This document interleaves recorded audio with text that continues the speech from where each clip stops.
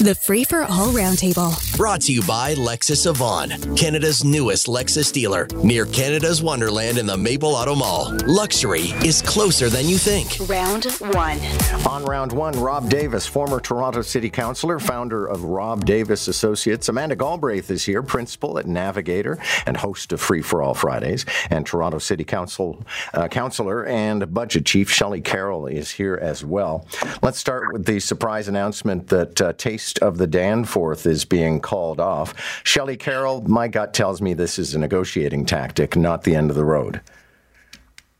Well, I'm not sure. I do know that I have a meeting booked with the director of the BIA coming up, but that's not unusual. She really does keep in touch with all of the councillors, but it may come down to this. Greektown has been one of the most popular installations at Cafe TO, which is a different way of animating the street, and it's been a very high earner. We have some of that data in from last year. So it could be just an evolution of how people enjoy Danforth.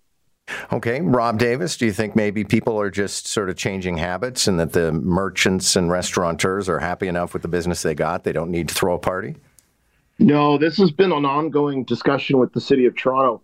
Back in the day when I was on the Toronto Transit Commission, the Taste of the Danforth folks came and said, listen, can the TTC help us out? And the TTC said, oh, no. We don't get a lot of extra ridership. And what they did was the transit staff compared ridership with Carabana and Taste of the Danforth. And of course, Carabana is the biggest ridership day of the year for the TTC. So the shenanigans around City Hall and what they charge and how much money they give organizations like the Taste of the Danforth have been going on for 20, 30 years. Amanda Galbraith, your thoughts? Maybe times are just changing. Yeah, I think that if the Taste of the Danforth is a viable event that people want, that businesses and individuals step forward in sponsorship, I do not think the city needs to pick up the bill for this. This has been a multi-year, the Taste of the Dan. We can't deal with Cafe TO and bike lanes when there are multiple other street festivals that are fully able to conduct themselves with those kinds of. So I just think, candidly, they need to get their stuff together, and if not, then that's fine. And actually, I have friends that have businesses up there, and they close for the weekend because it actually doesn't really help them. So some of them, I know the restaurants are very helpful. Yeah. So, I think if this is a viable thing people want, it will proceed. If not, the good news about this great city is it's always evolving, to your point, and there are lots of amazing street festivals. Okay, so I personally experienced last night what people have been complaining about for months on King Street, and that is it's not a rapid transit corridor anymore. And as a matter of fact, I stepped out of a venue and there were 6 streetcars all backed up one after the other, and there were cars idling in front of them. So again, I'll come back to Shelley Carroll. What's going on here? Yeah, the system of enforcement has broken down. We're asking the traffic ops and police operations to start to target it again while we're waiting for this report. What we really need is to either have automated enforcement, which we're going through the process of getting permission for, because currently you can't use automated enforcement for anything other than speed and running a red light. You can't use it for turning restrictions, but we need to get that permission to make this work. Either that, or we're going to have to make this a right of way, like St. Clair at millions and millions of dollar cost.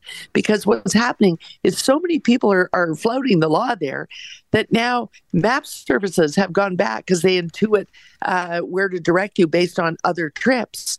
Map services are now directing people when Adelaide and Richmond are busy and Queen Street is busy. Your map service tells you go down and take King Street all the way through the downtown core. It's not picking up the restriction, and so something's got to give, and it's really urgent that it does, because the current traffic situation with construction of Ontario Line beginning is such that is a more crucial transit line than ever. Well, Amanda Galbraith, in the early months, it became fairly clear that just by creating this right-of-way or this, protocol, the King Street streetcar had become like a subway. It ballooned in popularity, and it was making the trips, and it was reliable, and it was coming on time. And now we're back to probably worse than it used to be.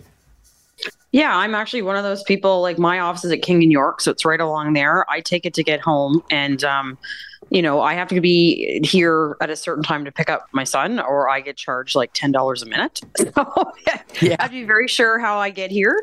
And candidly, what I do now is I walk east along King until I'm past Young. Like either past Bay at least, and usually past Young, and then you can get on and it's fine. But that part in between can take you 20 minutes and you're parked.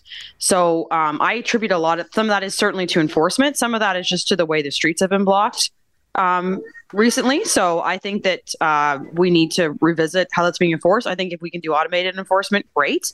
But it actually is a really important thoroughfare, particularly with all the construction going on. So I'd like to see them keep it, but people need to respect the law. Okay, listen, I want to hop to some other topics here. So, Rob Davis, I'll start with you on this one. We've spent some time this morning talking about this new proposed Toronto bylaw to cut single-use plastics. And the idea is if you want things like utensils, you'll ask for them. If you want a bag, you'll ask for it and pay for it. If you don't say so, then they'll presume you didn't want them in the first place. Now, I know that, Mark Toohey was expressing this idea that it was kind of like a Harry Potter spell, that they would just stand there and stare at you until you said, oh, by the way, I need a cup for my Coke. But I don't think that's the case. No. Look, I'm a big fan of reducing the use of plastics. I just don't think it needs to be mandatory. At Casa Davis, when we had the dog around, we reused those plastic bags from grocery stores for an important purpose, and that's to keep the streets clean from dog waste. So I'm not. I don't know. I'm like one of those people who sees the hypocrisy of of drinking a drink with a dissolving paper straw, which is taking liquid out of a complete plastic cup. It seems contradictory in some sense for people to, have a paper straw, plastic cup.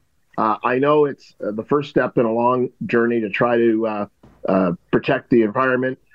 We just need to have a cogent rule, something that people can follow, something that people can understand, and something that actually works. And I'm just not sure that the City of Toronto is equipped to do that. I think they're going to fumble this. I think it's not going to be a touchdown. And I think there are better ways for the City of Toronto to help the environment. Amanda Galbraith, sometimes I'll order food to be delivered and it arrives and they've thrown these 2 bags of utensils in with the food. I don't need them. I had it delivered to my house. I have a knife and fork very much. That's the kind of waste I think we're trying to clamp down on. Yeah, I do feel like most apps now, at least I use Uber Eats a lot. I know this is terrible, but I do anyway. And you have to select to get utensils at most times. So like oftentimes my stuff will arrive without. I think that's some sensible, pieces there. I think obviously as a country, we're struggling with how to regulate and legislate this. The feds just fell flat on their face with an attempt to ban single-use plastics. I think we're all in favor of, reducing waste. We certainly try here. We don't tend to get them when we do takeout because to your point, I have lots of forks. But I really miss straws that work and I would like to keep them. And I also miss my plastic bags, which now I've got 80,000 of these reusable things that I get charged $1 for that I think actually stay in the waste cycle longer than biodegradable plastic would. So I think some sensible regulations make sense. And I'm a bit with Rob. I don't know if the City of Toronto, candidly, is equipped to do that. All right. Well, I'll throw this to Shelley. Well, they're not wrong that it's hard for a city to do these things. There has long been a cooperative organization between cities. It's called the National Zero Waste Strategy.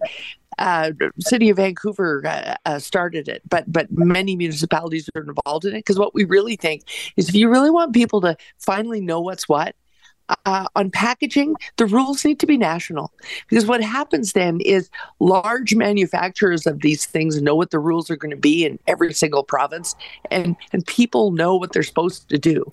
And that's the thing we haven't tackled because we are such a sprawling nation. Smaller European nations sort of got this figured out years and years and years ago. But in the absence of that, a large waste producer and recyclables producer like the City of Toronto has to try and figure these things out. We're working together with the province now because in the new waste system, it's the province saying producers are going to pay the cost of all this 100%. And the regulations will be done by cities. And so we're trying to figure this out. But I got to say, this one's going to have a rough ride through council. There's a lot of questions about its enforceability. So it ain't over yet. It still has a trip through council.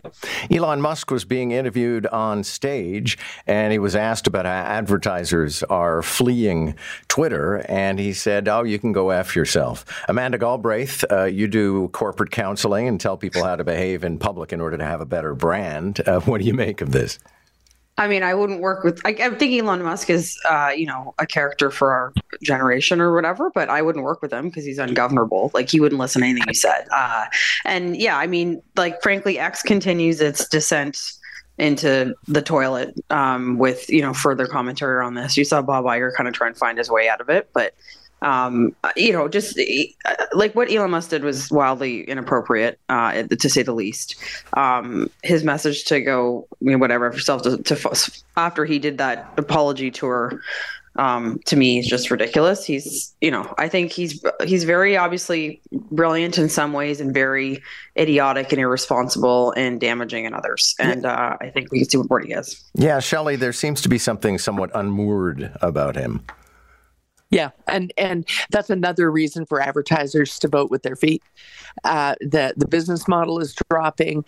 He's allowing no filtering, but the fact that you've got a really wild leader is a good reason to take your advertising elsewhere. So it's not a matter of blackmail. It's a matter of making a good business decision for a massive corporation like Disney with the reputation to protect. That of course they're leaving.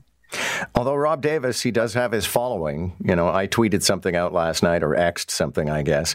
And then all these people were saying, don't tell him how to do business. He's a genius. And he freed X so we could say anything we want. Well, he's mercurial, right? I mean, he's got this. People know that he's maybe on the spectrum in terms of autism. I think there's this rumor about him possibly having Asperger's. I have a sense that plays into some of the things that he says and some of the things that he does. And maybe he's just not socially acclimatized to the way in which people in the corporate world want to talk and project an image. But he's been very, very good for investors in Tesla. He's just been really bad for X or Twitter or the social media platform formerly known as Twitter. Thank you all. Good to have you today. Shelley, Carroll, Rob Davis, Amanda Galbraith. And next hour, we have a surfeit of city councillors today because Brad Bradford is going to be here from the City of Toronto and Deepika Demerla, Mississauga City Councillor. Catch the Roundtable, Round 1 at 7:45, Round 2 at 8:45. Weekday mornings on More in the Morning. News Talk 1010 Toronto.